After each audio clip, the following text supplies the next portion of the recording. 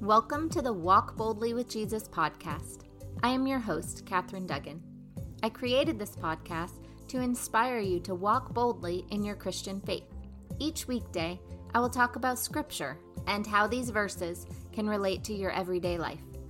Spending time each day with the Word of God is a great way to fortify your faith. I'm so glad to have you along on this journey. Let's get started.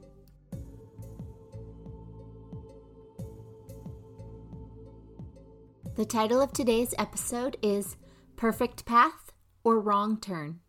The scripture verse is John chapter 17, verse 24.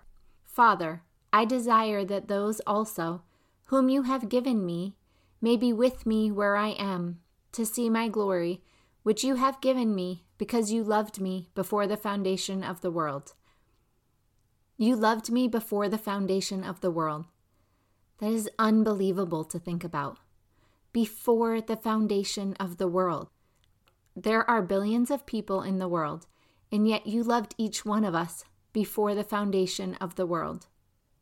I went to a talk one evening about angels. At this talk, the priest that was presenting said that all of the guardian angels were created at the same time.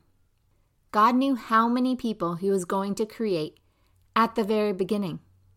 That just amazes me. Also the fact that he knew each one of us. He personally designed each one of us. Before my parents were even born, he knew that they would be married to each other and that they would have 11 children. That just boggles my mind. I can't imagine what it would be like to have this type of forethought. God brings planning ahead to a whole new level. Imagine if we just had a fraction of this ability. Imagine if we knew where we were headed at the beginning of our life. Sometimes I pray for that. I pray for God to just show me the way and I'll go. And he does. Only he does it one step at a time. And I want to know the ending before I even start. I don't think I'm alone in this. I think many of us wish we knew where we were headed. We wish we didn't have to take so many wrong turns to get to the place that God knows we're going to end up. However, these aren't necessarily wrong turns. What if these were necessary to help you become the person that you need to be to arrive at the place where you're supposed to be? Each time you felt you were taking a wrong turn, you learned something from that experience. You developed or strengthened qualities. You became stronger, more persistent, more resilient, or maybe you became more sympathetic, smarter, more loving. Whatever it is that you gained from that experience, it was preparing you for the future. Do you know the story of Moses? He was supposed to be killed at birth, as the Pharaoh of Egypt demanded all Hebrew males be murdered upon birth. His mother couldn't do it, so she put him in a basket in the river where she knew he would be found by the Pharaoh's daughter. It worked, and he spent the first 40 years of his life as a prince in Egypt. Then one night, he saw an Egyptian taskmaster beating a Hebrew almost to death, and so he made sure no one was around, and then he killed the Egyptian. However, it was discovered, and he escaped to the wilderness for 40 years. He spent the next 40 years as a shepherd in Midian. It was not until after these 40 years that he saw the burning bush. If you're not familiar with the ending of this story, it can be found in Acts chapter 7, verses 30 to 36. After 40 years had passed, an angel appeared to Moses in the flames of a burning bush in the desert near Mount Sinai. When he saw this, he was amazed at the sight. As he went over to get a closer look, he heard the Lord say, "I am the God of your fathers, the God of Abraham, Isaac, and Jacob." Moses trembled with fear and did not dare to look. Then the Lord said to him, "Take off your sandals, for the place where you are standing is holy ground. I have indeed seen the oppression of my people in Egypt. I have heard their groanings and have come down to set them free. Now come, I will send you back to Egypt." This is the same Moses they had rejected with their words. Who made you ruler and judge? He was sent to be their ruler and delivered by God himself through the angel who appeared to him in the bush. He led them out of Egypt and performed wonders and signs in Egypt, at the Red Sea, and for 40 years in the wilderness. I am guessing that when Moses found out he was Hebrew, he felt like his life had taken a wrong turn. I'm guessing when he left Egypt to escape his crime, he felt like his life had taken a wrong turn. What about during the 40 years as a shepherd in Midian? He went from a prince to a shepherd. I wonder if he felt like he had taken several wrong turns. However, it turns out that he was exactly where he needed to be when he needed to be there. God was using this time to prepare Moses for his calling. Do you think Moses would have been open to seeing that burning bush when he was a prince in Egypt? Do you think that Moses was ready to see that burning bush right after he killed someone? God has perfect timing. He approached Moses when he knew Moses was ready to listen. He is doing the same with you. If you haven't reached your calling yet, it's because God is still preparing you. God's not done yet. Jesus was talking to his Father, our Lord, in this verse.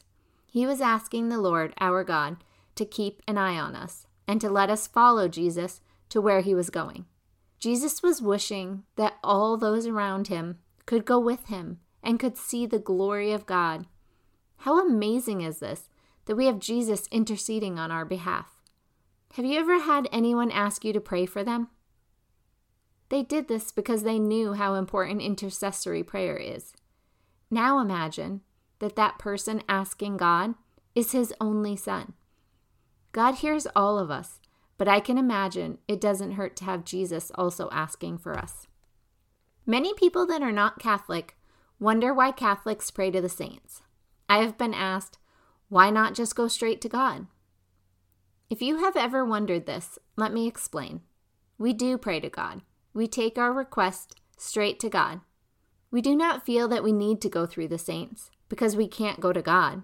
We pray to the saints to intercede for us in the same way that any of us would go to our friend or pastor to ask for prayers. The saints spent their lives dedicated to God. Now they get to be in his presence. They get the honor of being in heaven and spending time with the Lord. I think it's kind of the way siblings figure out which child they think is the favorite, and then they get them to ask their parents for something. For instance, my children will send one sibling to ask me for something, and the other sibling to ask their dad for something. They're trying to set the odds in their favor. I guess we're doing the same. God has shown these people favor when they were alive, so it makes sense we would assume he would show them favor now also. Each saint has a particular cause that they're known for. For instance, Saint Peregrine was a man who had a lesion on his leg that was cancerous. The doctor was coming the next day to amputate the leg. Saint Peregrine prayed for several hours the night before, and then fell asleep and had a dream that Jesus touched his leg. When he awoke, the leg was healed. So now when people need healing from cancer, they ask Saint Peregrine to intercede on their behalf, as he understands what they're asking for. It's not that we're praying for the saints to heal us or to solve our problems. We're praying that they will go to the Lord and intercede on our behalf. If you are struggling with a persistent issue or disease and you would like extra prayers, do a quick search on the internet for the patron saint, and whoever it is, I bet you will be surprised at the results. The saints did not die and go to heaven and now just sit around praising the Lord. I am sure they spend a lot of time praising the Lord, but they also still want to help. We just need to ask them. Dear Heavenly Father, I ask that you bless all those listening to this episode today. We thank you, Jesus, for wanting us all to be right there with you where you are. We also thank you for being here with us each and every day until we can get there. Lord, we thank you for designing each one of us personally. We thank you for all of our trials and all of the experiences we have that will prepare us for the future you want us to have. Lord, we are sorry that we try to rush our future when your timing is perfect. We thank you for all of the beautiful examples of how to live life that you have given us through the saints. Lord, we ask that you help us to all become saints. Lord, you are almighty and forgiving, and we love you. We ask all of this in accordance with your will, and in Jesus' holy name, amen. Thank you so much for joining me on this journey to walk boldly with Jesus. I look forward to spending time with you again tomorrow. Have a blessed day.